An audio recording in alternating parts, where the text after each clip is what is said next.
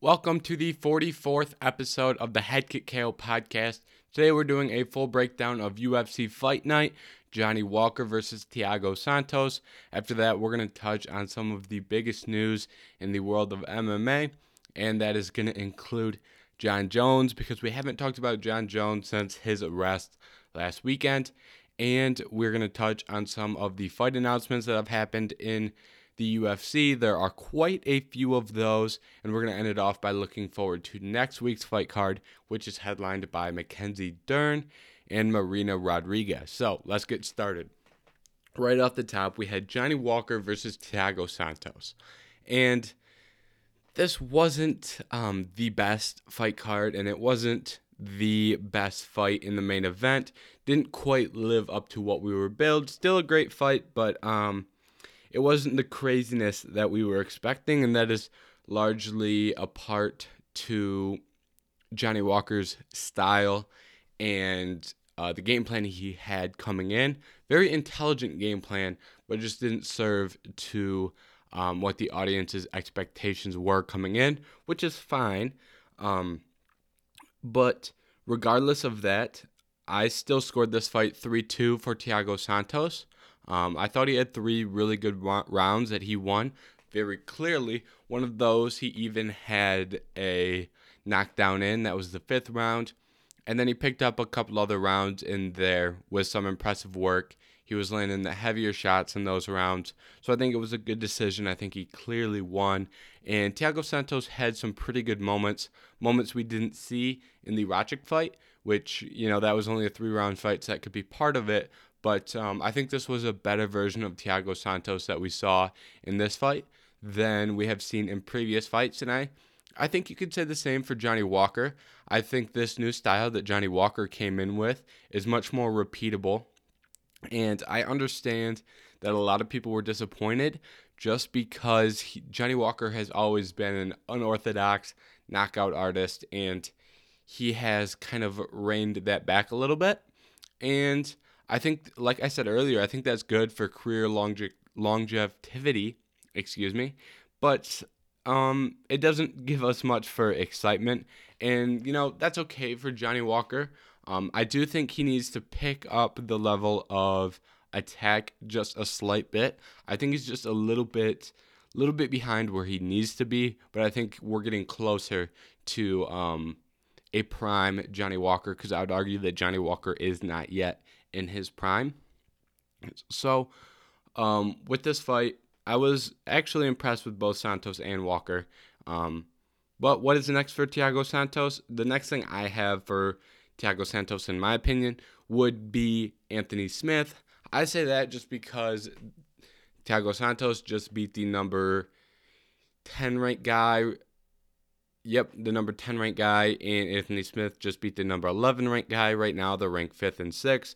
They're right next to each other, and they are on similar career paths. They each lost to the champ, went on a little bit of a slide, lost some fights in there, and are now starting to work their way back up.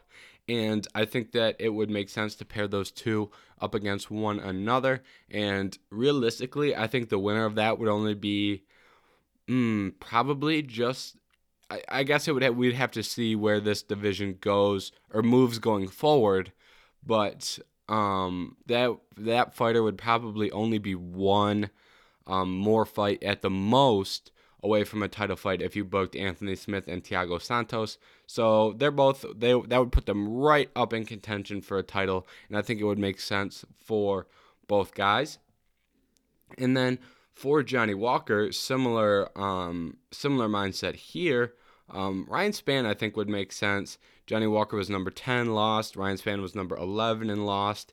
And those are also two guys who I think are up-and-comers in this division. I think Ryan Spann's a little bit older, but I don't think that Ryan Spann has reached the maximum potential that he has in MMA.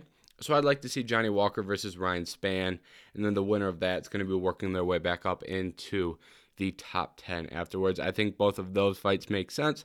I'm not, 100% wouldn't move on that. I think there are some other names you could throw out there that would make sense, like a Dominic Reyes, for example, Or you've got Volkan Ozdemir and Magomed Ankalaev. A winner and loser for in that fight would make sense for Santos or Walker, depending on obviously who wins, who loses. So I think there is some wiggle room there. I don't think that's defined and has to be the next direction for Walker and Santos, but I think those are probably the two best options as of right now. And moving on to Kevin Holland versus Kyle Dauskas. This was a really interesting fight. And before we even start talking about the headbutt, I want to talk about what we saw before the headbutt. So leading into the headbutt, we saw Kevin Holland, who showed improved wrestling ability and takedown defense. And is it where it needs to beat some of the top level guys? No, but I think we did get better, and that could be in part due to the drop in the level of competition. Now, Kyle Dauskas is a great wrestler and can go out there and wrestle you, and he's a very good grappler, but he is not on the same level as Derek Brunson or Marvin Vettori. Now, despite that, would still say that we saw improvements from Kevin Holland. One of the areas where I think we saw the most improvement was his balance. That was the thing that stood out to me most. There were a lot of situations there where Kevin Holland was very, very close to getting taken down, but he stays on his feet. He had really, really strong balance, like I said, and that was what allowed him to not get taken down on two or three instances. There was one instance where Dauskas was able to get him down to a knee, and Kevin Holland stood up immediately. That is exactly what you need to do in that situation. So I think we saw some very improved wrestling prior to that headbutt. And then the headbutt itself was incidental, but it is an illegal strike. So I can't believe that Dan Miragliotta did not hop in and not stop it, but break that fight up and give Kevin Holland the 5 minutes to recover that he would have had. I mean, it was a very blatant headbutt. I don't think there was an angle where you could even make an argument that was a punch or a strike that caused that knockdown. So I don't know what Dan Miragliotta saw that prevented him from stepping in and breaking that fight up. Also, it looked like he was going to step in, but then when Kyle Dauskas started raining ground and pound onto Kevin Holland, that, is even stranger because he was going to step in, and then when Dauskas starts attacking more is when he backs off and doesn't step in. So I don't understand what he was thinking in that situation. I think it was not the greatest piece of refereeing. And then when the fight continues, like I said, Dauskas landed some ground and pound, had some nice transitions, worked submissions, and eventually gets the submission. Now, what's tough for me is because Kyle Dauskas did win those exchanges after the headbutt. However, he had an advantage with Kevin Holland being, in a damaged state, I would say. And he was able to damage him further with the ground and pound, and those ground and pound shots came off the headbutt. So I think this fight had to have been stopped at the headbutt, but I like the decision of a no contest, and I don't think it's fair to give a guy a loss who gets hit with a headbutt and then finished in that same round. If that fight goes on to the next round and we don't see a finish, then obviously the decision would stand. But when you're that close to the illegal strike and the finish, just make it right and call it a no contest. I think that is the right decision, but I don't think we should have had to have made that decision like I said. I think if Dan Miragliotta breaks that up and Kevin Holland continues, and it's a big difference. There's a big difference between getting hit with a headbutt, getting a moment to recover, and starting in a neutral position than getting hit with a headbutt and then immediately getting followed up with ground and pound. So at the end of the day, I like the no contest call, but this fight needs to be refereed a lot better. And I think moving forward with both of these guys, I think we need to run this back. It's just one of those fights. Almost every time there's a no contest, it needs to be ran back. This is one of those instances. So run this fight back, hopefully soon. I don't think either guys, well, Kevin Holland took damage quite a bit because he did get knocked out. But Dauskas should be good. Kevin Holland's the type of guy to be ready to fight soon. I hope we can run this back soon and get a more conclusive finish. And then the last fight that I'm going to talk about, and I'm not even going to go into detail on this fight, is Cowboy Oliveira and Nico Price. I just wanted to shout this out because it was 100% fight of the night. And these two guys went in there and gave us exactly what we were expecting.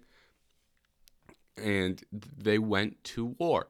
And Nico Price and Cowboy Oliveira are two guys who are in interesting spots, because I wouldn't make a case that either of those guys are top level talent and are going to make a run at the belt. But at the same time, when you put on fights like that, you're going to stay in the UFC. And they are probably going to be in the UFC for a long time, as long as they continue that fighting style.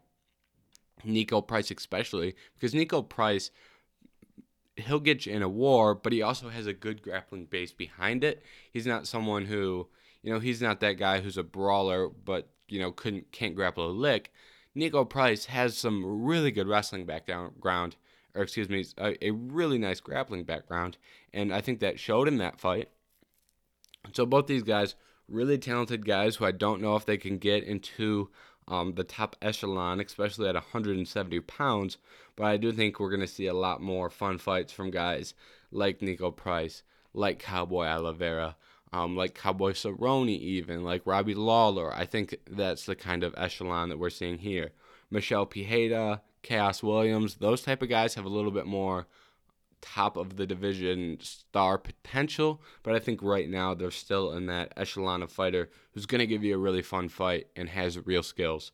So I didn't really want to go in detail there, but that was something that I did want to kind of touch on a little bit before we got off of UFC Fight Night, Johnny Walker versus Thiago Santos. And those are the only three fights I'm going to talk about. Just a quick roundup from the other things we saw. Jotko had a pretty good win. That fight wasn't the most exciting, but he was able to go out there and get a win. So hopefully he can be active and get some more wins. Casey O'Neill got another win against Antonia Shevchenko. Casey O'Neill is a good prospect at women's flyweight, and I'm excited to see what she does in the future. And then at women's bantamweight, Beth Correa had her last fight against Carol Rosa.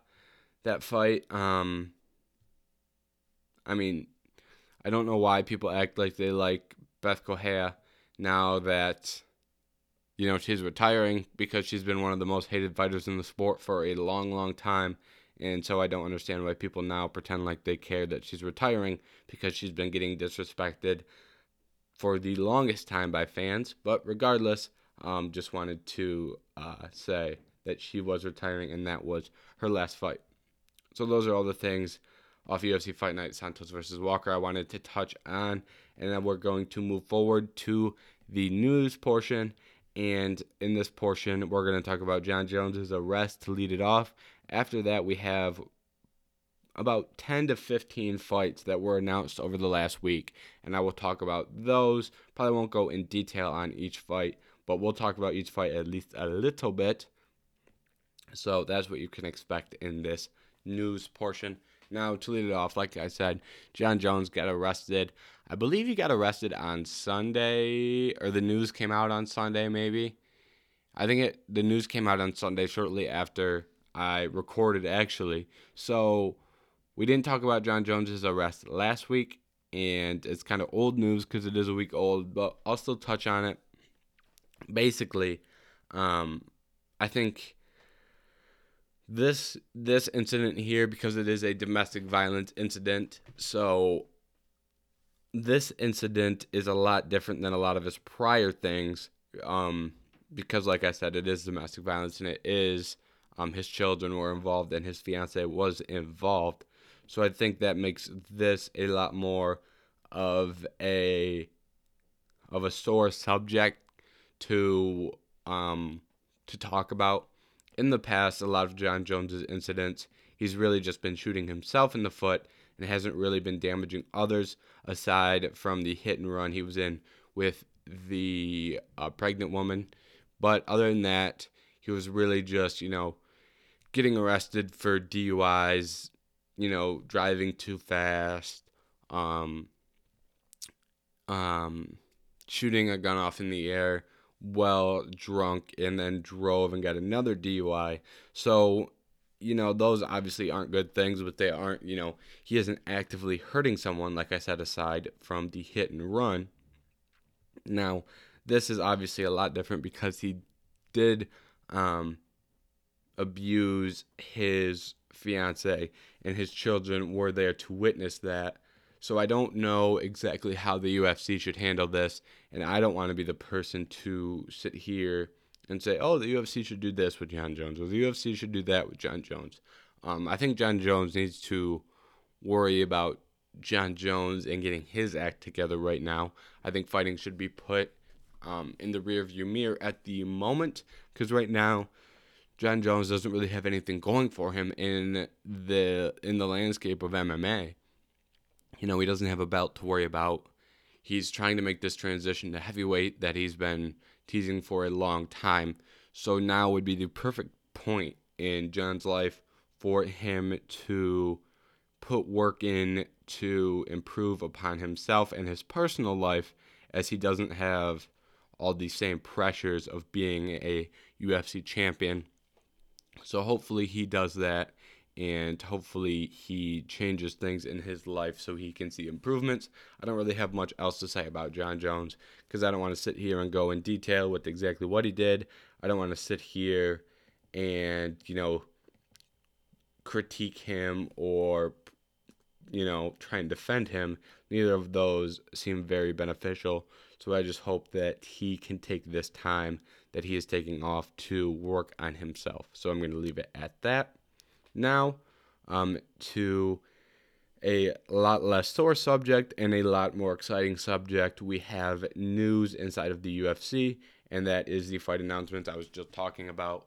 So we're going to start it off, and there is no particular order to these. These are in the order of the way they were released. So the first one that I saw during the week is the first one on the list. So for you guys listening, we're really just going in a random order. All right, first fight, Jared Cannonier versus Derek Brunson. I love that this fight was announced. This fight was announced for January 22nd. Now, I think this is the perfect matchup for both Brunson and Cannonier. Right now, looking at that division, we still don't know when Adesanya is going to take on Robert Whittaker. We can assume that fight is happening. Cannonier and Brunson are 3-4 in the rankings. Paulo Costa and Marvin Vettori are 2-5, and they are fighting soon. I think they're fighting this month, 2 to 3 weeks. I don't remember the exact date, but that fight is coming up soon. So Cannonier and Brunson, I think this fight makes a lot of sense, and I think that would put them, in reality, what we're probably going to see is we're probably going to see the fighter with the best performance, right? So if Paulo Costa goes in there and knocks out Marvin Vettori in 35 seconds, the chances of him getting that title fight are going to be a lot higher than if Derek Brunson goes in there and grapples Cannonier for 25 minutes. So I think for Cannonier, Brunson, Vettori, Costa, I think both of these fights are fights that make a lot of sense, and I think the next title challenger after Whittaker is going to be determined based off who has the best performance between those four. And maybe even they might pair up the winners. That is a possibility. That would obviously depend on when this Adesanya and Whittaker fight takes place. If it takes place in January, that would be less likely. But if it takes place in March or May, that would be far more likely. So I think we're going to have to wait before we know for sure on that. And then the next fight is Chris Daukaus versus Derek Lewis. Now, this is one of the more surprising fights that were announced. Chris Dauskas went in there and had a very good performance against Shamil, but I didn't expect them to throw Chris Dauskas in there with someone like Derek Lewis. I thought they were going to give him an easier slide into the top 6 in that division. I think he earned a fight against a high-named guy. I thought that fight was going to be Jairzinho Rozenstruik. I didn't expect him to get into the octagon so soon, accept the fight so soon after his win. I think he won on Saturday and accepted the fight by Tuesday, I think the timeline was. And that's going to take place on December 18th. Now, like I said, I was expecting Jairzinho Rozenstruik. Do I hate the fact that they booked him with Derek Lewis? I'm going to say no. It isn't my favorite, but at the same time, Derek Lewis did just lose his most recent fight, and there really isn't much for Derek Lewis right now, because I don't think Stipe would take that fight with Derek Lewis. I don't think they'd be looking at the rematch with Blades and Derek Lewis. I don't think they'd do the rematch with Lewis and Volkov has a fight booked anyways. Rozenstruik versus Derek Lewis doesn't make a lot of sense. So this makes a level of sense because Chris Dauskas has looked very, very good, and he is rising in this division. So I was surprised, but when you sit back and look at why this fight was booked, I think it makes a lot more sense. And I think this is actually going to be a really good fight. So I'm excited to see that. And then the next fight we had booked, which was also surprising, Alexei Oleinik versus Greg Hardy. That is going to take place on January 22nd. Now, this fight, I don't know why exactly they made this fight. It really doesn't make any sense at all to why they make this fight. Alexei Oleinik versus Greg Hardy. These are two guys just outside the rankings at heavyweight, and I thought they were going to keep giving Greg Hardy fights against guys like Tai Tuivasa, who would go in there and throw with him. I didn't think they were going to give him another grappler. So if Alexei Oleinik can get his hands on Greg Hardy, there's a good chance that he can find that submission. So I think that's going to be really interesting to watch. I find watching Greg Hardy very interesting. As much as he is not a great person, some of his fights can be very entertaining to watch. Now, moving forward, we had Corey Sandhagen versus Petr Yan that we talked about last week. Corey Sandhagen was the rumored name. Now that name is official. We were going to get Corey Sandhagen versus Petr Yan for the interim belt on October 30th. I'm not going to go into detail on whether I like that or dislike that because I did talk about that last week. So I'm not just going to sit here and say the same thing because my mindset has not changed. But if you missed that, I was a fan of that. Also in the bantamweight division, we had Rob Font versus Jose Aldo get announced for December 4th. This is a perfect fight announcement. If we go to those rankings at bantamweight, you see Aljamain Sterling is out injured. Then we've got Petr Yan versus Corey Sandhagen. We've got TJ Dillashaw out injured. That leaves number 4 and number 5, Rob Font and Jose Aldo. And there really isn't much happening behind them right now. Merab is on the come up, but I don't think he would get thrown in there with Aldo or Font right now. Cody Garbrandt's moving down. Frankie Edgar hasn't looked tremendous. Pedro Munhoz. We'll talk more about Pedro Munhoz in a minute, but he wouldn't get a fight against 4 or 5 as he's coming off a loss to Aldo. So this Font versus Aldo matchup is the perfect matchup if you look at the rankings, who's unbooked and who's booked. And it is also a perfect matchup if you look at styles and what'll make a fun fight. I guarantee you Rob Font and Jose Aldo is going to be a great time. So I am excited for that. And that is one of those fights that when I talked about what the bantamweight division needed earlier, a couple months ago, this was a fight I was very high on then. I'm still high on it now. So I am ecstatic that this fight was booked. Now, we had another heavyweight fight. Actually, we'll skip that one and we'll move back to it in a second. We had a bunch of bantamweight fights, so we'll just go through all the bantamweight fights, actually. The next bantamweight fight that was booked was Pedro Munhoz versus Dominick Cruz on December 11th. Remember that date, December 11th. Now, this fight also a great fight. Dominic Cruz went in there against Casey Kenny after his layoff and got back in the win column. Pedro Munhoz had a great performance against Jimmy Rivera and then lost against Jose Aldo. So I think these two are in a really good spot. Pedro Munhoz was in a spot where what were we going to do with Munhoz next? Because Frankie Edgar doesn't make sense. Like I just said, Cody Garbrandt's moving down. Merab doesn't make too much sense right now. So Pedro Munhoz really had limited options, but so did Dominic Cruz. Dominic Cruz, fighting Pedro Munhoz saves him from having to fight another up-and-comer. So that is a positive.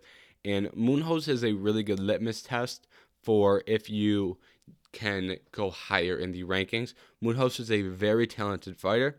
And just looking at Jose Aldo, when Aldo beat Munhoz, that really put us back onto Jose Aldo and just kind of proved once again how talented he is. And I think Dominic Cruz has a very similar opportunity to go in there and beat Pedro Munhoz and show that, hey, I am still a top 5 bantamweight, or I'm still a top 6 or 7 bantamweight in the world. So that is a fight that I think makes a lot of sense. Now, the last bantamweight fight we had booked, this was booked for the same date. That's why I said remember December 11th. On December 11th, we've got Ralina Pavia is going to take on Sean O'Malley. Pavia is currently ranked 15th in the division, and Sean O'Malley is unranked. I think this fight also makes a lot of sense. If you're going to move Sean O'Malley into these rankings and try and get him ranked fights, I think that Pavia is a really, really good place to start. And because if you can beat him, then you can go in there with some of these other guys. And Pavia is skilled, but he isn't someone who you watch and your breath is taken aback by. He had a very good fight with Kyler Phillips, and he won that fight. So very good performance there. And I like this booking a lot. I find it very interesting that it was on the December 11th card. And I think that just goes to show they are trying to get Sean O'Malley booked up with someone like Dominic Cruz, or even maybe they're interested in that Pedro Munhoz fight, but I think Dominic Cruz is the reason they had that on the same day. That helps in a lot of situations, because I guarantee you if Munhoz or Cruz has to pull out, Sean O'Malley is going to step up to that main event slot. And actually, I don't know if that's a main event, December 11th, or if that's a fight night. It doesn't say. But they will be more than willing to have Sean O'Malley fight Dominic Cruz or Pedro Munhoz, and he's talented enough to go in there and do that. So I wouldn't be surprised if Sean O'Malley ends up fighting Munhoz or Cruz on that December 11th date. But right now, worst case scenario, he's fighting Pavia. So, very good matchmaking and date planning by the UFC, because if Cruz and O'Malley go in there and both have a very good performance, I wouldn't be surprised if the UFC tries to book them against one another. They'll be on the same timetable. So I'm interested to see how they approach that situation. And then the fight that we skipped that we're now going to circle back to, that is Augusto Sakai versus Tai Tuivasa. That was booked for November 20th. And this fight has gotten moved around a little bit, but now it's set for November 20th. Augusto Sakai versus Tai Tuivasa is a perfect fight as well. These two are both... Augusto Sakai is ranked 10th, but... him and Tai Tuivasa have very similar styles. They're going to go in there and throw. The UFC is very good at matchmaking Tai Tuivasa. So Tai Tuivasa versus Augusto Sakai is going to be one of those heavyweight fights that is going to be interesting. And Tai Tuivasa always makes his fights a show. So I will be looking forward to that on November 20th. And then probably the wildest of all the fights we've had booked. That is Islam Makhachev will now be taking on Dan Hooker. I don't think I can put to words how wild this is that Dan Hooker is stepping in to fight on October 30th. For those who don't know, I'm sure many know this. It is one of the more talked about things as of late in the UFC world. Dan Hooker couldn't get a passport to travel to fight last week, or he couldn't until the last second. He was able to get the passport, and he got on a flight on Thursday, got here on Friday, fought on Saturday, and he said, I want to fight Beneil Dariush next. But the UFC calls him and says, hey, we need someone to fight on October 30th. And Dan Hooker said, I don't really want to do that because I want to fly home and see my family. I've got a slip to get back in to Australia or I can never remember if they live in Australia or New Zealand. But you need a slip to get back into the country so you can quarantine in one of their quarantine hotels. And he had a date to go back and do that so he could see his family. And the UFC said, hey, we really need you. And it sounds like they made him a big offer. So it sounds like Dan Hooker is going to be a well-paid man. And he's going to fight on October 30th. Now, a 1-month turnaround is one thing. But having a 1-month turnaround after going through everything I just spoke about, that Dan Hooker had to go through, everything that he, is now going to go through moving forward. He doesn't know when he's going to be able to even see his family again because it is so difficult to travel back to New Zealand after you leave the country. And he is going to have to fight Islam Makhachev on 1 month notice, which is no easy task because Islam Makhachev has proved to be a very talented grappler who has a big future in this division. And on top of that, Dan Hooker hadn't trained in 6 weeks with another fighter, and he had to just, shadow box and work out in his garage so he doesn't his grappling look sharp in that fight, but he doesn't have the hands-on experience that you would like before fighting Islam Makhachev. Now, let's talk about positives here, because the one positive is he's going to be able to stay and train in the United States. And staying in the United States means he doesn't have to worry about the lockdown overseas, so he can train freely without having to worry about being shut down, without having to worry about being arrested even. And he's going to have a lot of access to a lot of really high-level wrestlers and grapplers here in America. So Dan Hooker is going to have a lot of opportunities to improve on that wrestling from now to October 30th. And I am thrilled to see how that fight goes. Now, in the flyweight division, we had a fight announcement, and that was Brandon Royval versus Rodrigo Bontorin. That's going to take place on January 15th. Good matchup. Brandon Royval fights are fights that are must-watches every time. Royval is 5th. Bontorin is 7th. So some very good matchmaking here. And Kai Kara-France is the person sandwiched between them at 6. But he is going to fight Cody Garbrandt. So for both Royval and Bontorin, this is a good opportunity to pick up a win, and then you can fight further inside that top 5, because that top 5 at bantamweight or at flyweight is really starting to get backed up.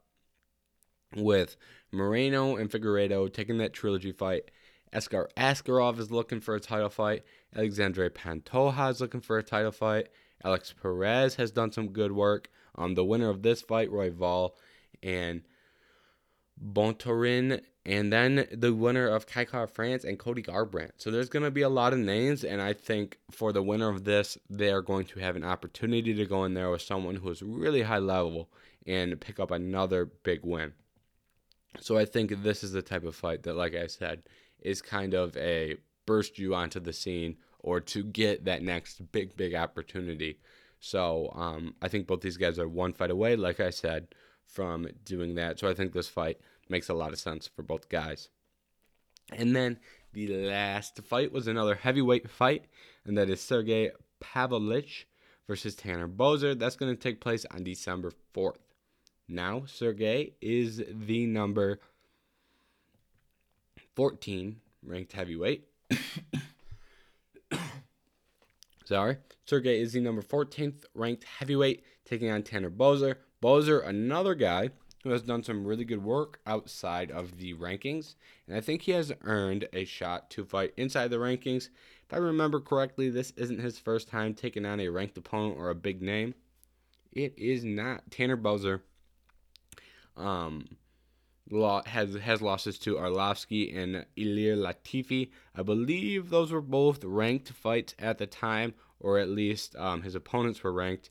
And then he did pick up a win over Ovince St. Preux. So anytime you beat OSP, you are putting yourself in a good position to get a ranked opponent. So I think this fight makes a lot of sense for both guys. Now, like I said, that was the last fight we had left to talk about. So what are we going to talk about now, you're asking? We're going to talk about next week, Mackenzie Dern versus Marina Rodriguez. Now, my prediction for this fight is Mackenzie Dern via submission.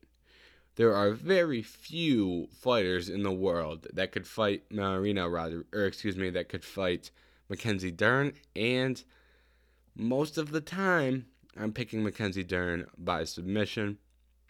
And that is no slight to Marina Rodriguez, because I think she's very, very, very, very talented. And I think she's one of the better fighters in this division. However, I think this is a bad stylistic matchup for her. I think Mackenzie Dern is probably going to be able to take her down early and is going to be able to submit her. But if Marina Rodriguez is able to defend the takedowns and can keep this fight standing, we've seen Mackenzie Dern, who has shown improved boxing, but we've also seen from Mackenzie Dern at times she can get a little bit into a brawl and throw some wide shots, throw some big overhands. And if she does that against Marina Rodriguez, I wouldn't be surprised if Marina Rodriguez is able to throw some straight 1-2s and really connect really hard on Mackenzie Dern.